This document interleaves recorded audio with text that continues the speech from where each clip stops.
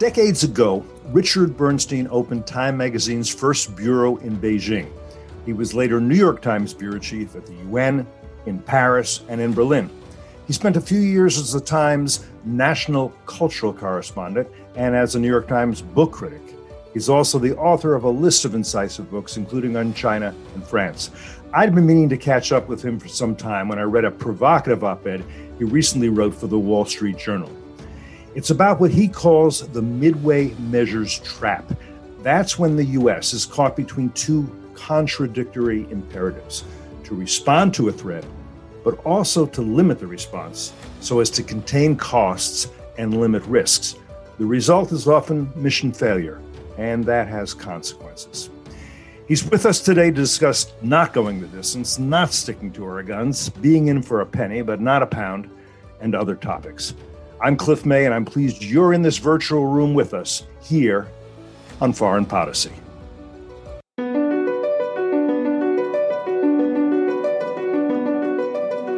Either the U.S. enforces some rules in the world, or there are no rules. Every U.S. president has tried to diminish tension with Russia, has reached out to the Russians. Most of those have failed, especially when Vladimir Putin became the leader. They're still killing guys who joined the jihad in 1979 or 1980 or 1981. We're still in the game. We are seeing a ramp up in North Korean cyber capabilities over the last decade. Iran is basically putting forth these claims of nuclear innocence, that they are doing nothing wrong, that there are no violations, and that's just factually not correct. You could see mass destruction within Israel as a result of this precision project that Iran has undertaken.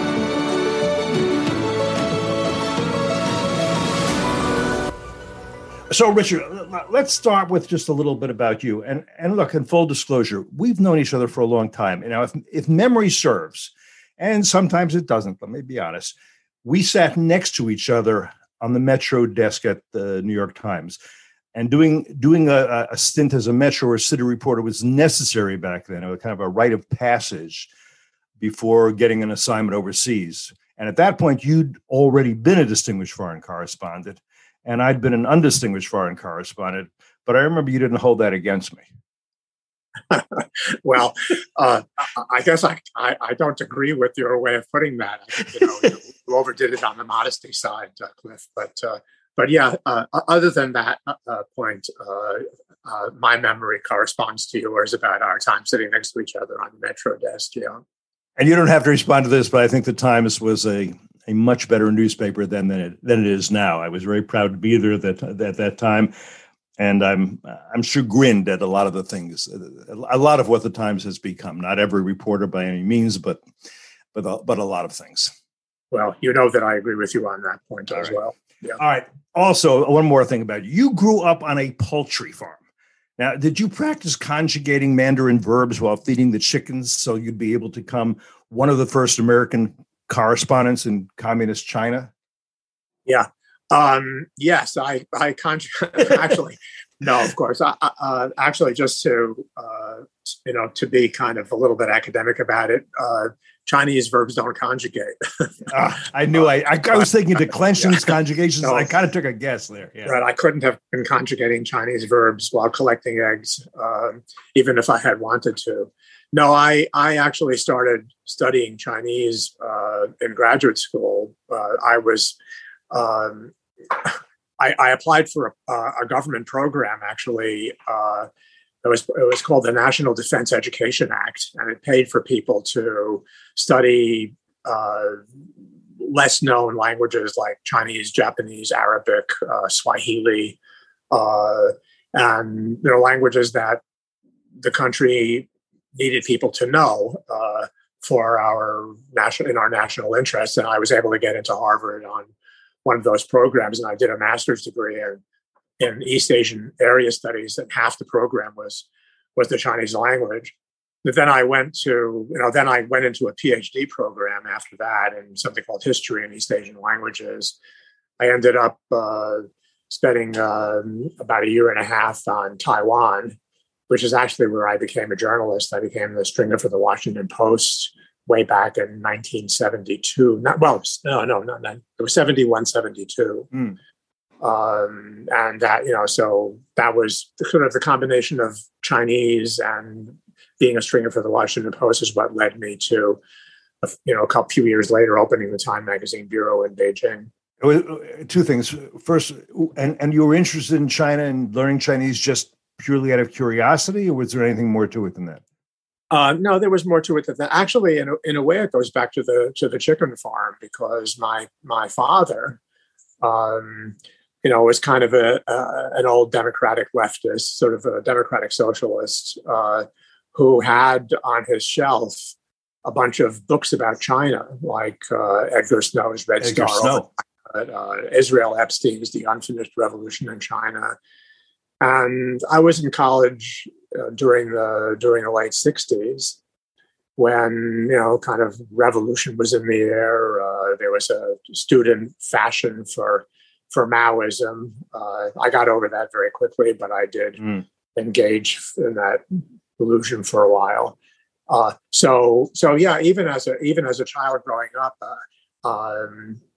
I was sort of interested in China from a political standpoint. And then, I kind of skipped over a bunch of years. But then later, when China became big in the news with the Cultural Revolution and all that, it seemed to me that people who knew about China would have a future. And when and then this government program kind of coincided perfectly with, the timing. I graduated from college. I had to figure out what I was going to do. So it all kind of came together in that way. Right. Who were there any American foreign correspondents they were in Hong Kong, but in Beijing? Of course, Hong Kong was a British colony then and a lot freer than it is now. Were you the first, or just the first for Time Magazine? Who'd been there earlier? No, there were no American correspondents based in China until the United States and China formally recognized each other diplomatically. And that happened at the end of 1978. So then in 1979, you remember Deng Xiaoping, the paramount leader of China at the time, came to the United States on a visit that got a tremendous amount of coverage. I actually covered that visit for Time Magazine because I was in Washington for a brief period then. And then at the end of 1979, I was able to go to China. The Time Magazine had not had a bureau out of mainland China since the late 1940s during the Civil War. Did anybody else? Did the New York Times? Did Washington Post? Did anybody else have a Beijing bureau? Short-term visits of a week or two visits or something like that. Only the Canadians, the Toronto Globe and Mail, had a bureau in Beijing. And the bureau chief then for the Toronto Globe and Mail was Ross Munro, who was later my co-author on our book, The Coming Conflict with China. So I got to know him way back. That was in the mid-'70s when I was living in Hong Kong as a so-called China watcher. But when I got to, a few of the journalists got in a little bit before the news weeklies got in. They let in the wire services first. Then the New York Times, the Washington Post, the LA Times, I think, got in. And then about 3 months after that, they let in Time Newsweek. And so that was when I went, very early 1980. And this could be a long question and answer, but you went in, you must have been very excited to be there. I mean, to be a young foreign correspondent in a place that you know very few people were before. What was it like initially, and how long did it take you to become sort of disillusioned with Chinese communism? It wasn't really, my disillusionment actually came before that. Part of it was just being in graduate school and seeing what I found to be a kind of groupthink about Maoism and the failure to learn the lessons of kind of intellectual fellow traveling during the Stalin period. It even kind of, I don't know if we want to get into this, but it even goes back to, in a way, my father's bookshelf, because my father became disillusioned with the Soviet Union because of Stalinism. And then, I don't know, a generation later, I became disillusioned with Maoism for some of the same reasons. But the key event actually was several years before that. In 1972, remember Kissinger and Nixon went on the great breakthrough visit to China in February 1972. And that was when the process of normalization began, although actual formal relations weren't established until 7 years later under Carter. But after the Nixon-Kissinger trip, the Chinese government was looking for an American group to invite to China, and they invited a group of students and young faculty that I belonged to. And by then, I was living on Taiwan, studying Chinese and doing articles for the Washington Post. But I was able to go on this trip to mainland China. Went to Hong Kong. We crossed over the border into mainland China. This was in March and April. We were 5 weeks in China, traveled all over the country. It was an amazing trip, actually, from the geographical standpoint, and it had a lasting impact on me. I went in, I crossed the border already a little bit skeptical about the claims that were being made for Maoism, but it took me all of about 10 hours to become a dedicated, lifelong anti-communist. My experience in China had exactly the reverse effect from what the Chinese were expecting us. They invited us students, in order to impress us with the greatness of the revolution and the progress it was making, and kind of the new society that it was creating. And instead, and it worked for some of us, the group. But for me, it had the reverse effect. I found what I saw in China absolutely appalling. The worship of Mao, the cult of the personality, the fear that you could see in the eyes of ordinary people when they spoke to you, the fear that they would say the wrong thing, and that they would be punished for it. The kind of control and supervision that was evident, and the poverty. The propaganda images were at such variance with the reality that you could see on the streets and in the markets.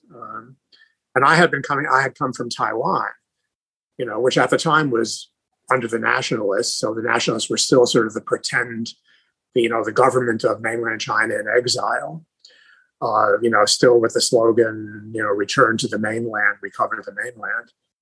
And Taiwan was also an authoritarian regime under Chiang Kai-shek was still alive at the time.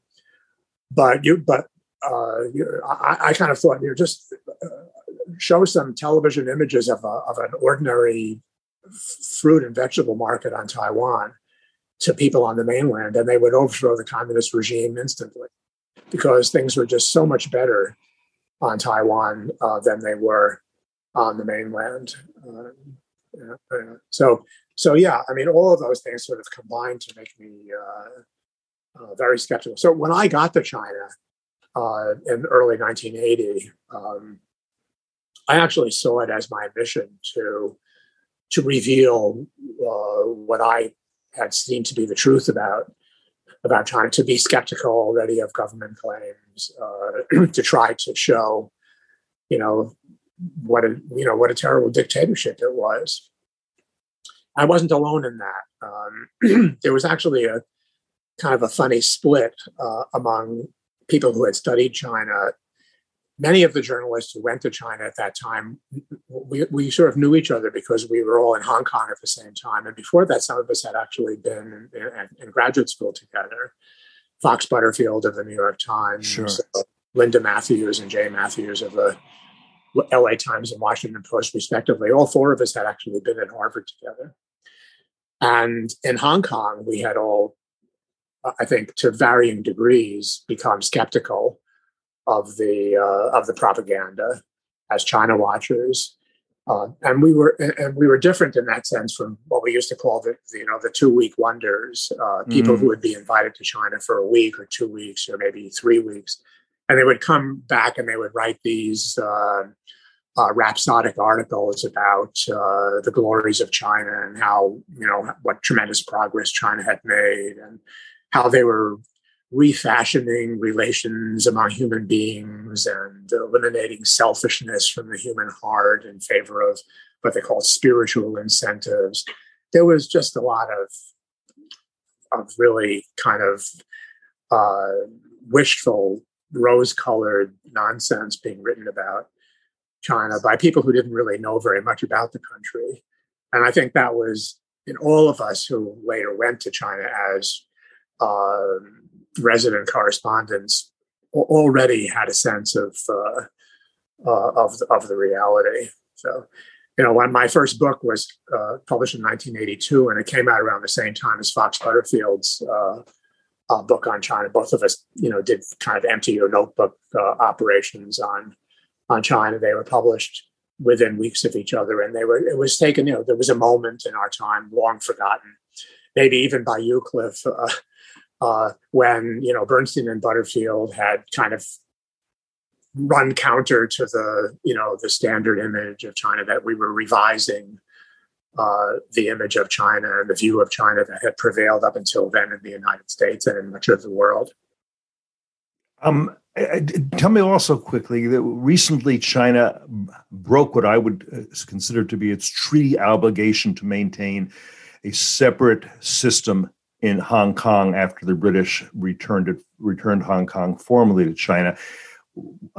My response was kind of outrage and wish to and disappointment that the international community, as we say, including Britain, wasn't more forceful about imposing consequences for what China is now in the process of doing to the people of Hong Kong in terms of stripping them of their rights. Was that your response? Your reaction to?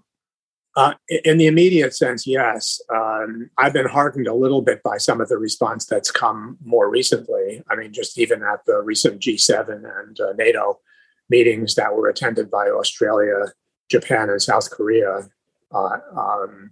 there's definitely a growing awareness of the China, what we call euphemistically the China challenge. And I think in a sense, China is paying for its crackdown, its violation of its obligations to maintain two separate systems for 50 years in Hong Kong. They have so blatantly revealed their autocratic nature in Hong Kong.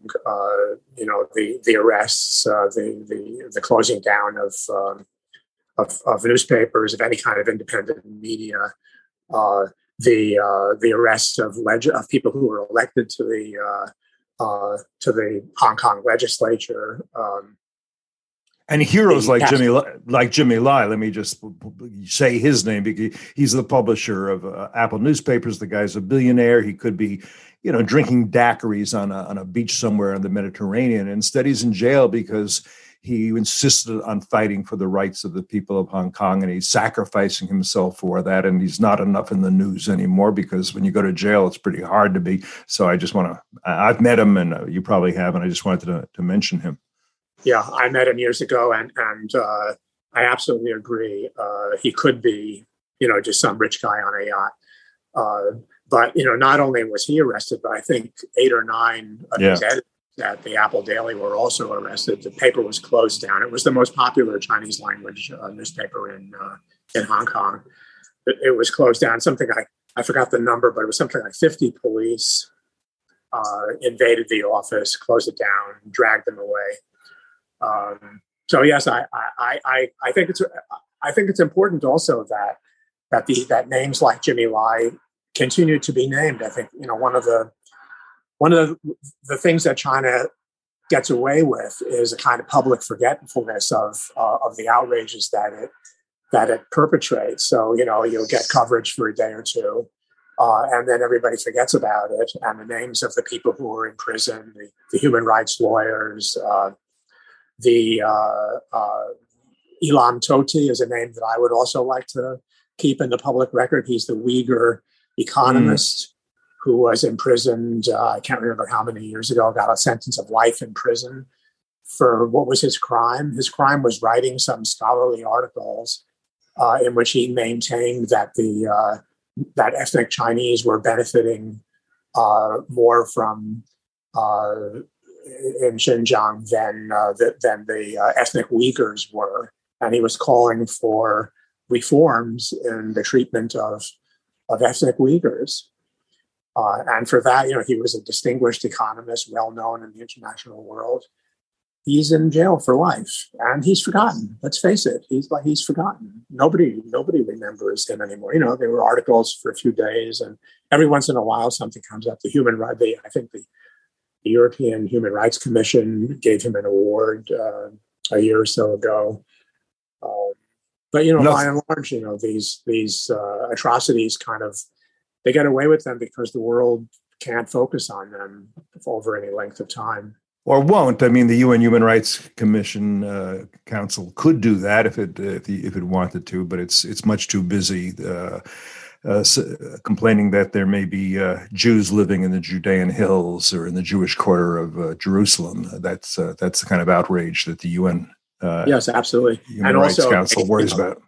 I mean, the Chinese have disproportionate influence in the human rights. Yes. I forgot what it's called now. Human Rights Council. It's council. It used to be commission. I forget from time to time, and they're not very different. There was the current was supposed to be a reform effort on the failure of the latter, but it's essentially identical. And not just there. There's the World Health Organization. There are numerous organizations at the UN where the Chinese are exercising their influence and sort of hijacking and subverting. And actually, FDD is doing a lot of work on that, both to reveal it and try and advise administrations to do something about it, which administrations have been reluctant to do. I want to come back to China, but let's first talk a little bit about the Midway Measures trap, this op-ed you wrote that I thought was very incisive and really you put your finger on a problem that I don't think others have. Why don't you explain the concept a bit more fully than I managed to do in my introduction? Sure. It's actually something that's been in my mind for a long time, even, going back to the Vietnam War. But some of the other American engagements overseas that turned into embarrassing misadventures, the brief Somalia intervention, Lebanon in the early 1980s, where we were there for a short time, then we withdrew after the bombing of the Marine barracks in 1983. Of course, Afghanistan. That it's always struck me that in our foreign policy and in our democratic system, administrations are compelled to respond to some kind of crisis by getting involved. And then two things happen after that involvement. One, the involvement turns out to be more difficult and more costly than we envisioned. And another political constituency emerges that wants us to get out. And so, I didn't emphasize this point in my Wall Street Journal piece, but it's also the political, the kind of contrasting political imperatives. There's a constituency that pushes for engagement and involvement, and there's a constituency that pushes against it. And so administrations try to steer a kind of middle course between those two constituencies, and that combined with the actual difficulties and loss and costs of these engagement produces what I called the Midway Measures trap.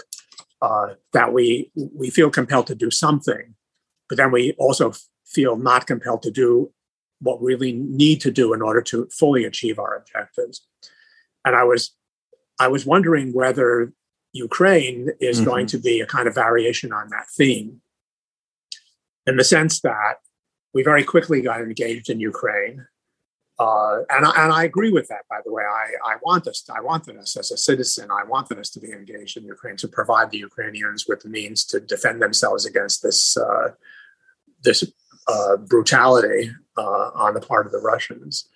But then, and we were very successful. And by the way, part of the Midway Measures phenomenon is that often the initial measures meet with some success. Mm-hmm. So, for example, you'll have a kind of mission accomplished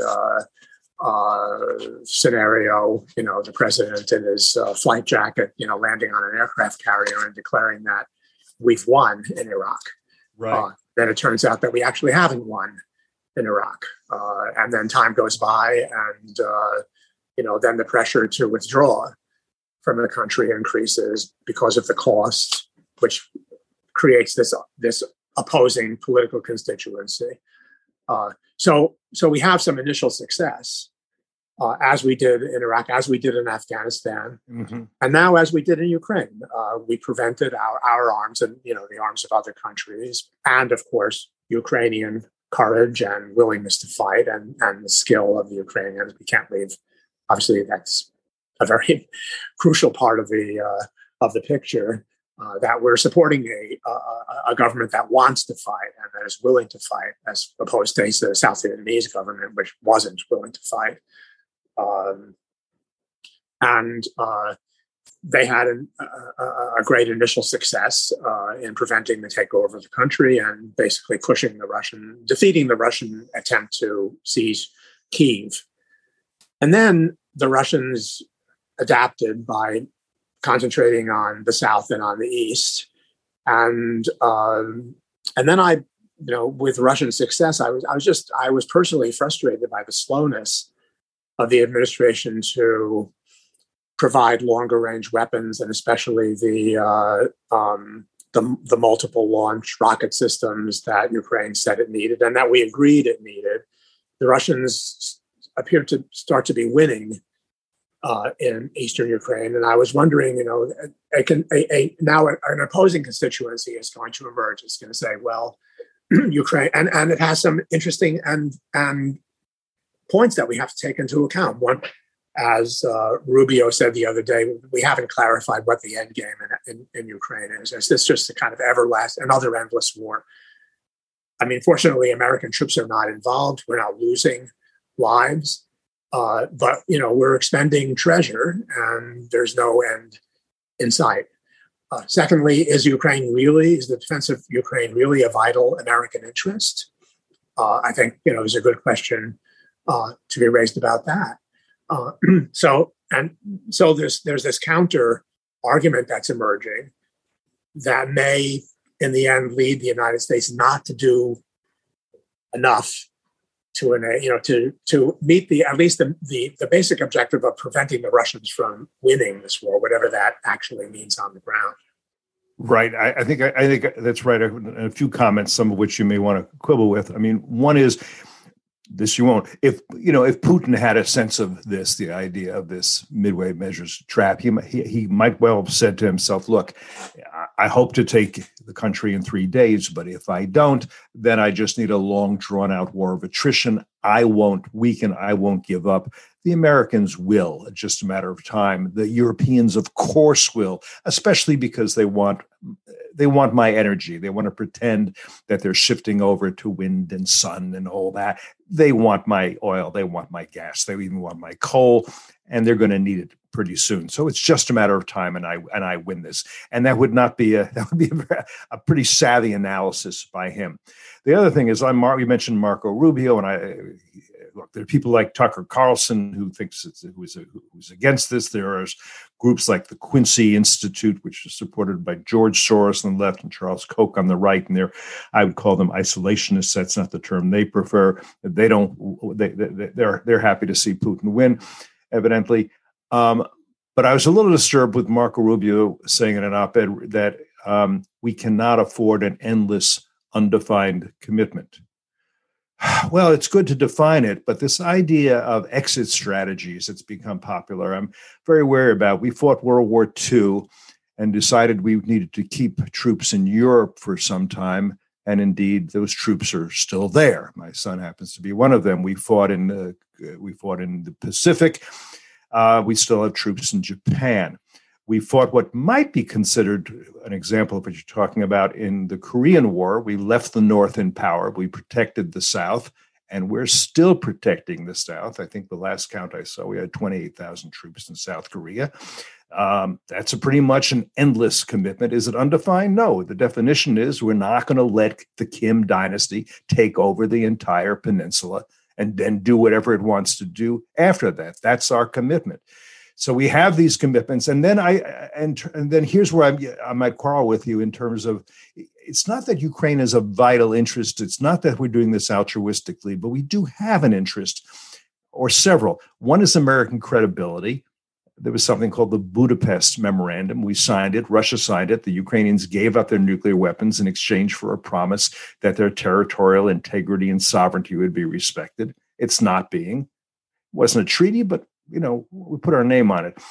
Also, I think the very existence of international law and international norms is in question. If a neo-imperialist bully, such as Putin, can swallow a smaller neighboring nation with impunity, well, we're in a very different world than the one I think most of us thought we were in, much more like the 19th century than what the 21st century was supposed to be. It kind of clears the path for China to swallow Taiwan, which it considers a rogue province, maybe other small Asian nations that it thinks should be within its realm. The theocrats in Tehran, especially if they become nuclear armed, and I think the Iran deal does nothing to stop that. I'm not even sure it delays it, maybe. Of course, Tehran will attempt to do the same thing in the Middle East. So I do think there's a lot to think about here before we get tired and give up. And the other thing I would just mention, then I'll shut up for a bit, is there is no good reason to think that Putin, if he does get to take over all or even a large chunk of Ukraine, will say, okay, I'm satisfied. I've completed my life's mission. I can now go back to my dacha and enjoy myself. No, I think he'll look to the rest of the Russian Empire that he wants to reestablish. And if I were he, or if I'm thinking like him, I'd say I'll start with a land bridge to Kaliningrad, which is part of it, which is historically part of Prussia. It's now part of Russia, but not connected by land. So he'll want a land bridge, and that will require the reconquest of Lithuania, which is a NATO member. And we do have a treaty obligation to defend a NATO member. So unless we think through all that, I think it's kind of dangerous, not to mention kind of shameful, if we get tired and say, look, we gave them a few $1 billion and we gave them some weapons and we did our best, but what are you going to do? I think it's time to move on, and we get trapped, as you say, by this midway measures trap. I'll let you reflect on some. Yeah, I don't.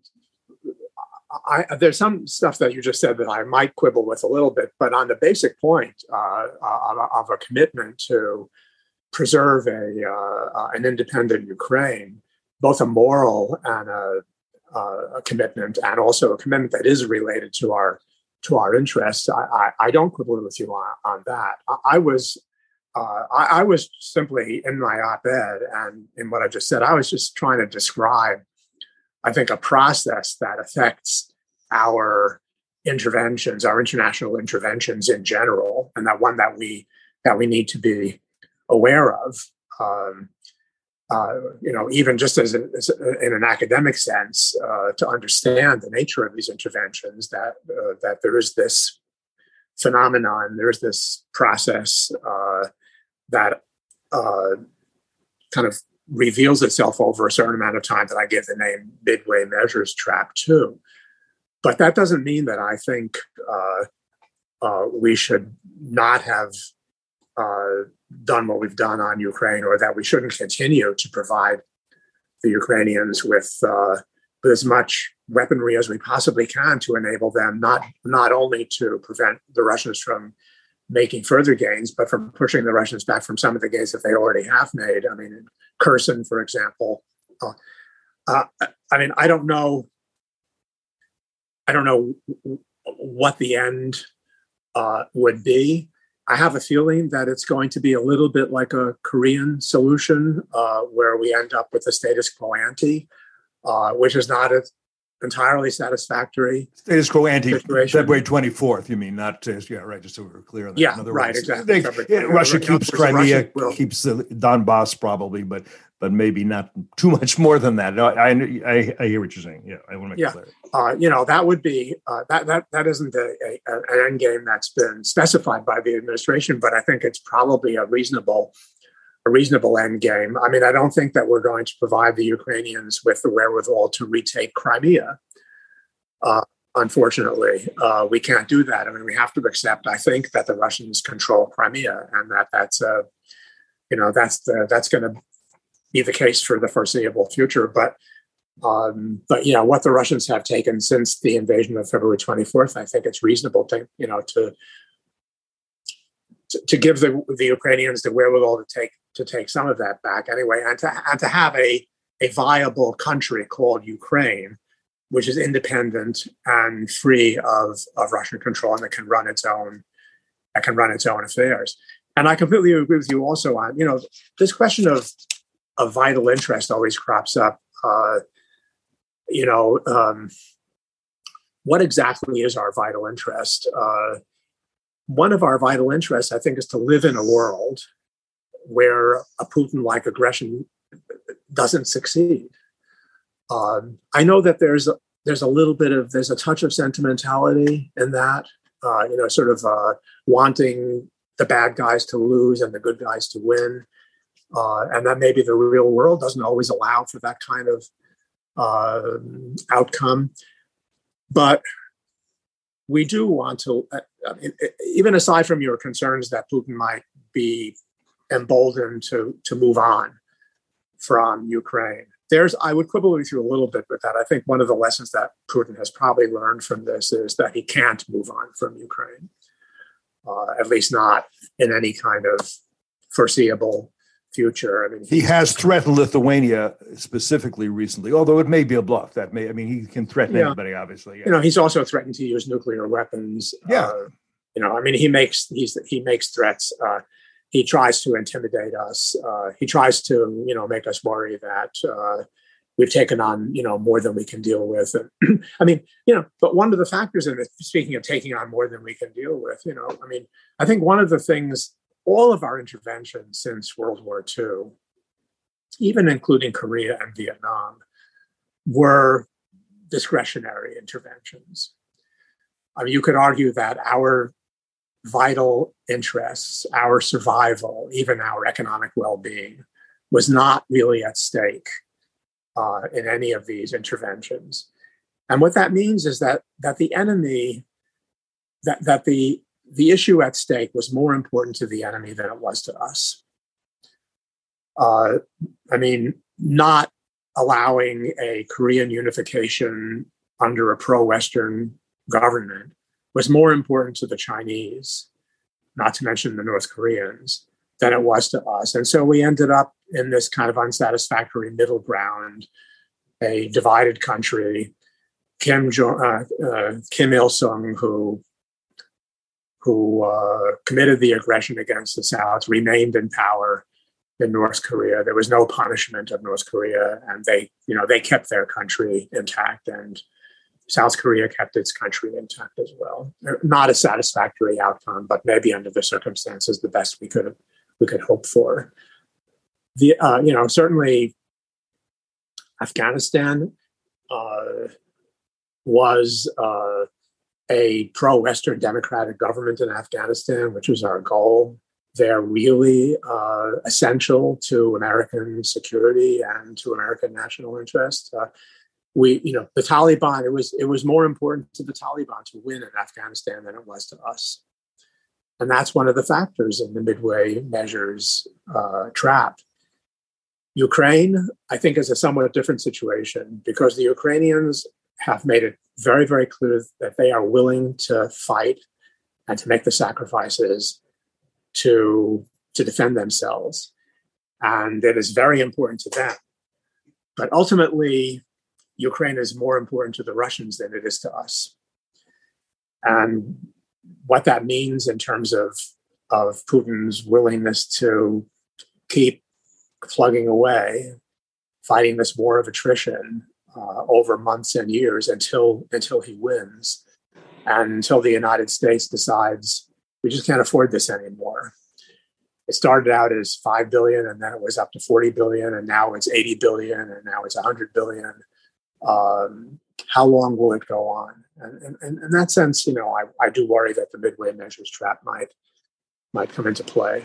I think so. And I think the larger issue, which is hard to get our hands around sometime, is who's going to shape the world of the 21st century. Is it going to be free nations, or is it going to be totalitarian nations? And if Hong Kong was free, not entirely democratic, and that freedom has been wiped out. And Afghanistan, it was a place where at least we wouldn't let the Taliban win. We would frustrate their ambitions. When Kerry came into office, not a single urban center was under Taliban control. They were relegated to the countryside.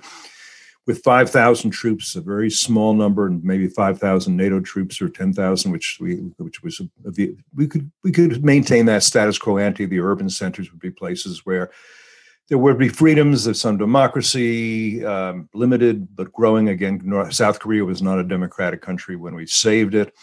Taiwan was not a democratic country when we early on. It developed that way over time. Women in Kabul could wear a hijab or not wear a hijab. They could go to school. They could study. All that was the case. But you lose in Hong Kong. You lose in Afghanistan. You lose in Ukraine. At a certain point, there's a pattern. And the pattern becomes clear as we talked about. China takes over the architecture of the international system at the UN without a whole lot of pushback. Russia does to an extent as well. We see increasingly anti-American governments in Latin America. We see Chinese neo-imperialism in Africa. There's a pattern here that I think it needs to be worried about. And the various leaders of this country and of Europe, I'm not sure quite see it. I'm reminded in 2014, I sort of referred to this when John Kerry, as Secretary of State, responded to Putin's takeover of Crimea. And he said, you just don't, in the 21st century, behave in 19th century fashion by invading another country on a completely trumped up pretext. Well, of course you do if no one is going to stop you. You don't just because you say, oh my gosh, I didn't look at my calendar. This is not the 19th century. It's the 21st century. No, if the so-called international community, which is not a community at all, doesn't do anything, if the U.S. doesn't do anything, well, these are the countries, who are going to shape the future. And maybe we continue to exist as a little island of freedom and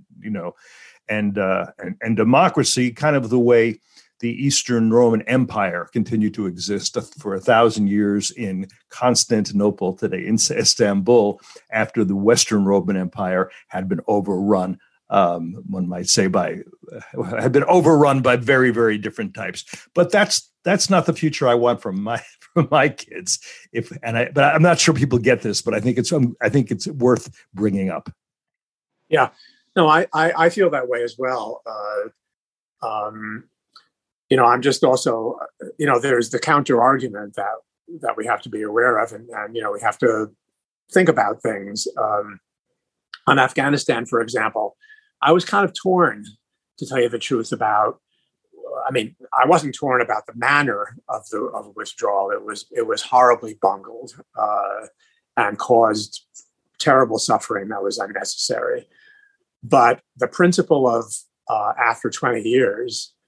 Of getting out. The argument there was, well, we could put in 5,000 troops. After all, there have hardly been any American casualties over the last several years in Afghanistan. But that was also partially because we were negotiating with the Taliban. We were negotiating our departure. And part of the understanding we had with the Taliban was that they wouldn't attack us while those negotiations were taking place. They assumed that they were going to end up in an American withdrawal. And so they were willing not to attack American forces during that time. If we had abandoned the plan of the withdrawal, then the Taliban would have begun applying military pressure and probably our casualties would have gone up. And then, that would have triggered, the usual phenomenon of there would have been a lot of questioning. Do we really want to, is this worth the sacrifice? Is this really, are we going to be losing, an American soldier here and there for forever because of Taliban attacks? There are suicide attacks, whatever. Again, because it was going to be always more important for the Taliban to win in Afghanistan than it was going to be for us. So I'm not sure. Like I say, I'm torn. I have the benefit of being a kind of an armchair philosopher here. I'm not responsible for what happens. I'm not the policymaker who's going to face the public the consequences of a decision. So I kind of, in a way, I have the luxury of being ambivalent or being uncertain about what the right thing to do would be. I'll just mention this briefly because our military center, Brad Bowman, has talked about this a lot. There's such a thing as economy of force, and the U.S. One thing the U.S. has gotten very good at is is helping allies as proxies to succeed. But they need us in order to. They need our intelligence, our logistics, our air support. So particularly the Afghan army was not doing badly against the Taliban. They weren't defeating it, but they were frustrating its ambitions. And by supporting them, they needed our support. And once we withdrew our support, they of course fell apart. So if you want to get out of Afghanistan, you would need to do it over about a two-year period, and you probably need to have trainers and others stay there for a long time. The same is true in Iraq. Hillary Clinton told Obama, we need to have a residual force there of at least 10,000 troops for training, for being honest brokers, for keeping their special forces. We don't even need to necessarily go with them on missions. Sometimes we do, but we could do that. We're doing it right now with a very small force in Syria, which is holding down the Islamic State from resurging and keeping Iran from forming a land bridge. These are low intensity but long-term conflicts with small numbers of the U.S., allowing our allies and maybe one might say proxies to succeed. If that is the alternative to defeat and withdrawal, I think I would be in favor of it. Also in Afghanistan, we have Bagram Air Base. If we want to pivot to Asia, well, Bagram Air Base is would be a useful asset for us to have, and we just threw it away along with billions of dollars of equipment. But that brings me to something I wanted to come back to. You said back in 1997, you and Ross Monroe, as you mentioned, you wrote a book that was called The Coming Conflict with China. And you predicted that conflict between the U.S. and the People's Republic, Communist China, would dominate the early decades of the 21st century. And you advocated various steps to counter the Chinese threat to the U.S. It was pretty damn controversial at the time, but I think it's absolutely clear you and Russ Monroe were absolutely spot on correct. Well, thank you for remembering. Yes, you belong to a distinguished but lamentably small club of people who remember that book. But yeah, I'll be, perfectly immodestly frank. I think we got it right at a time when the consensus was that we were panicky. And I don't know what's the word,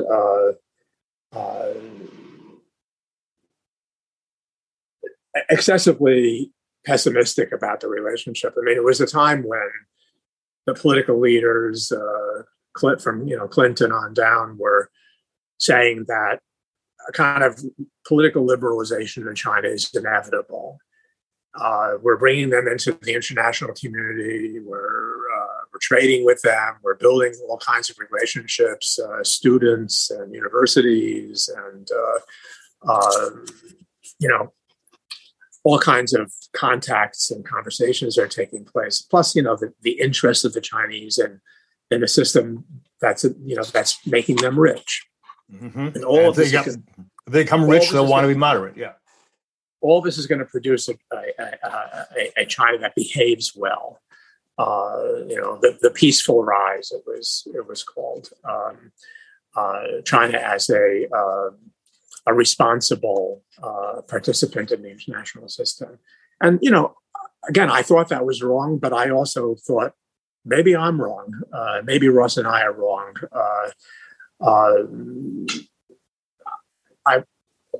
I wasn't 100% sure that this prediction was going to turn out to be true, but it did. And the reasons that we thought it would happen is because of the will to power, the nature of dictatorial regimes, the nature of the Chinese Communist Party, the larger ambition of the rising state to challenge the authority and the power of the status quo power, the Thucydides trap kind of thing.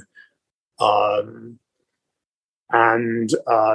just thought it was, and also I thought, going back to some of the stuff we were talking about earlier, I thought that there was a tendency, I called it the pandaization of China, the panda being kind of the symbol, the cozy, cute, adorable symbol of China, that we tended, even way back in the Cold War, we tended to pandaize China, to see it as somehow kind of inoffensive. And they had their own sort of peculiar ways, chopsticks and stuff like that. But that basically they were not threatening. There may have even been a little bit of a racist component in that. I'm not sure.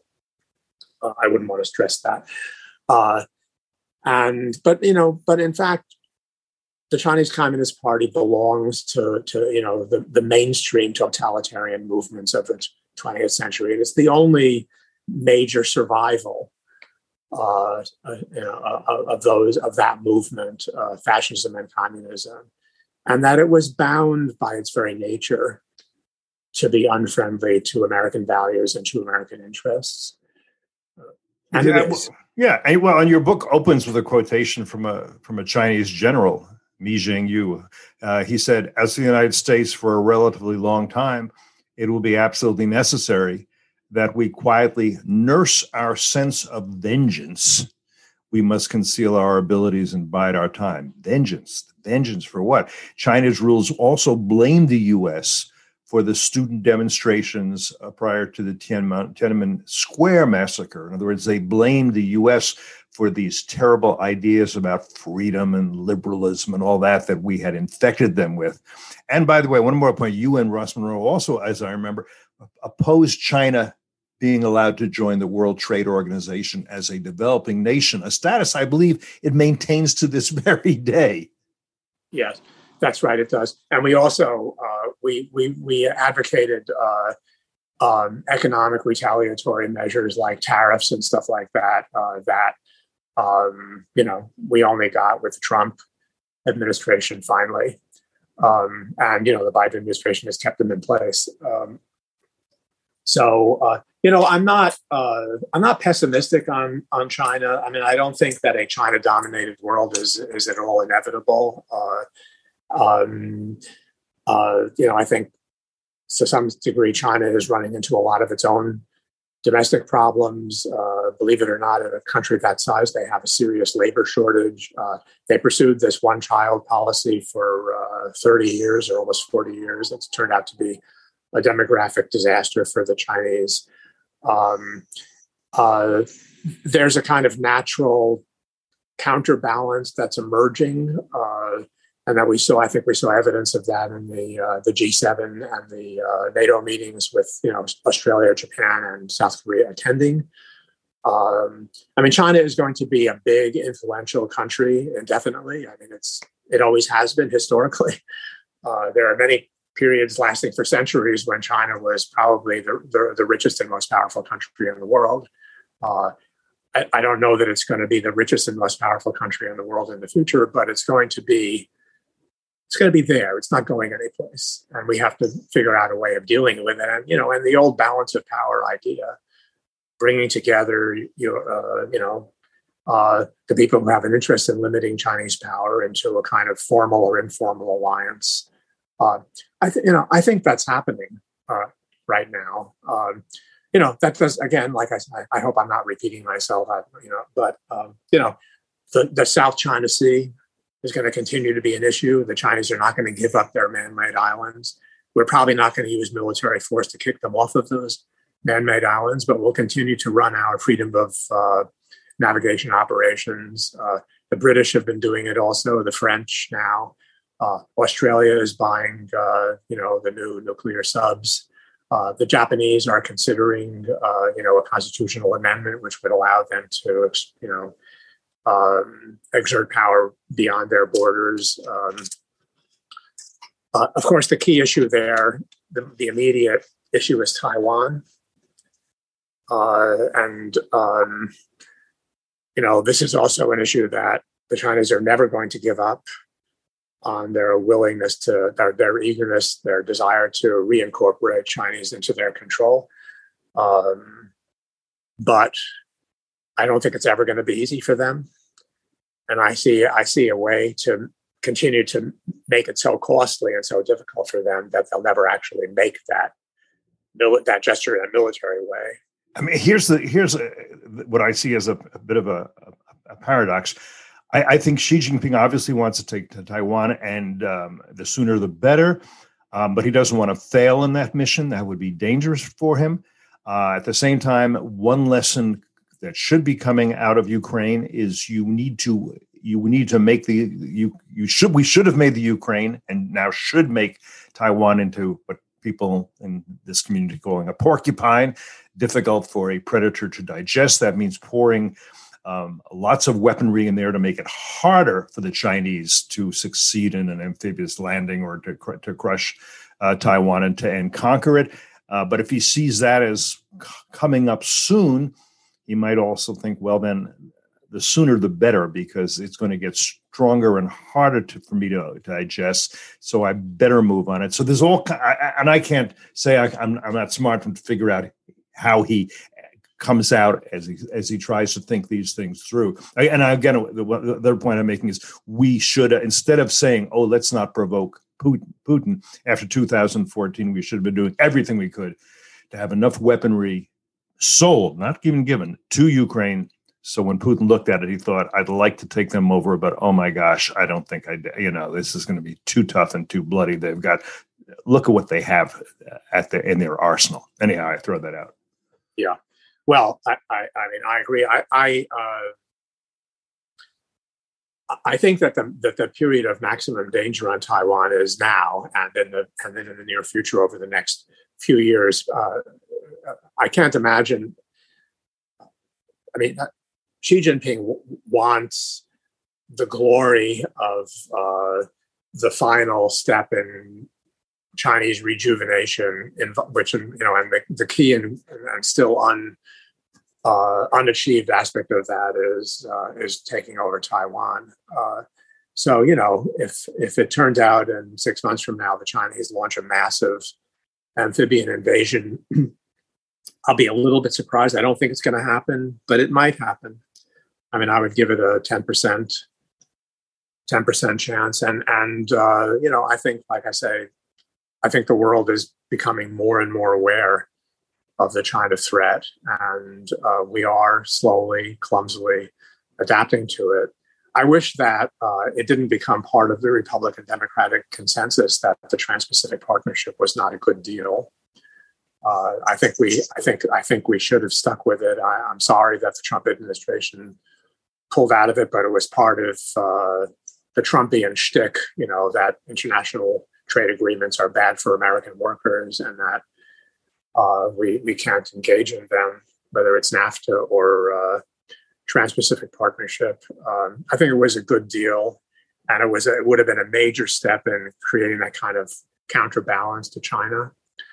But at the same time, we're finding alternative ways of doing that.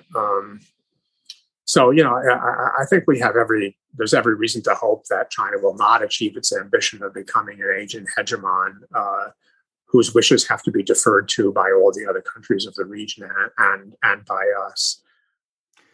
All right, final subject, just a few minutes, you get your thoughts. In 1990, you wrote a book called Fragile Glory, a portrait of France and the French. And I'm just curious to have you say a few words. 30 years later, what's your view of France? How much has it changed? What do you see there? I wrote a piece actually a few months ago. In a lot of ways that the French are going through somewhat similar to what we're going through, challenges to the French national identity. And I remember when I lived in France, when I was the Times correspondent in France in the mid-'80s, 84 to 88, the major issue was immigration, and that it was absolutely, decent people did not question immigration or the possibility of a Muslim influence that would be bad for the country. I was there again last November, and about 3 years before I was there in 2018, writing a piece about how the concern about Islamization and Muslim immigration has gone mainstream in France, and that everybody except the far left is concerned about it as a threat to the French national identity and the French values and the French way of life. And this is the issue that is going to be fought out in France now over the next, indefinite period. I think that the forces of assimilation, will predominate over the forces of, the French call it communautarisme, it's their word for identity politics. The creation of separate, incompatible large communities that can no longer agree on what the nation is, what the state is, and what its values are, and what its practices ought to be. Those are the two alternatives. I'm sort of vaguely optimistic that the assimilationist option will eventually prevail. I don't think that among Muslims there's a strong desire for radical Islam to prevail in France. There is a fairly strong trend in that direction, and people are worried about it. When I was there, actually, I met a group of Muslim women in one of the suburbs north of Paris that were organizing exactly to combat Islamization, what they call Islamization. For example, to combat pressure on girls to wear the Muslim headdress in schools. Pressure the Muslim radicals want, for example, to have separate, seems like a small issue, but symbolically it's a fairly important one in the region. The municipal swimming pools have separate times for boys and girls so that boys and girls aren't swimming in the pool together at the same time. So this group was fighting against that. They were protecting women from domestic abuse. And they were all Muslims from North Africa. And they believed they regarded themselves as French. They believed in French values and the separation of church and state. Laïcité. Laïcité, as it's called. So I took hope from that, my encounter with these very brave, very forceful Muslim North African immigrant women, or the children of immigrants. In the suburb of Paris that's most heavily Muslim in population. Well, on that optimistic note, we'll conclude this conversation. But Richard, it's a pleasure to catch up with you a little bit. Always interesting to talk with you. Great that I'm still in touch with you after all these years. So thank you for being on this edition of Foreign Policy. Well, my pleasure, Clifford. Thanks for having me. Thank you for listening to Foreign Policy. If you found the program worthwhile, we suggest you subscribe to Foreign Policy on iTunes, Spotify, Google Play, Stitcher, or wherever you prefer to listen to your podcasts. Send us your feedback, your questions, your ideas to foreignpolicy@fdd.org. For more information about this episode and others and about our distinguished guests, visit us online at fdd.org. Until next time, I'm Cliff May, and you've been listening to Foreign Policy.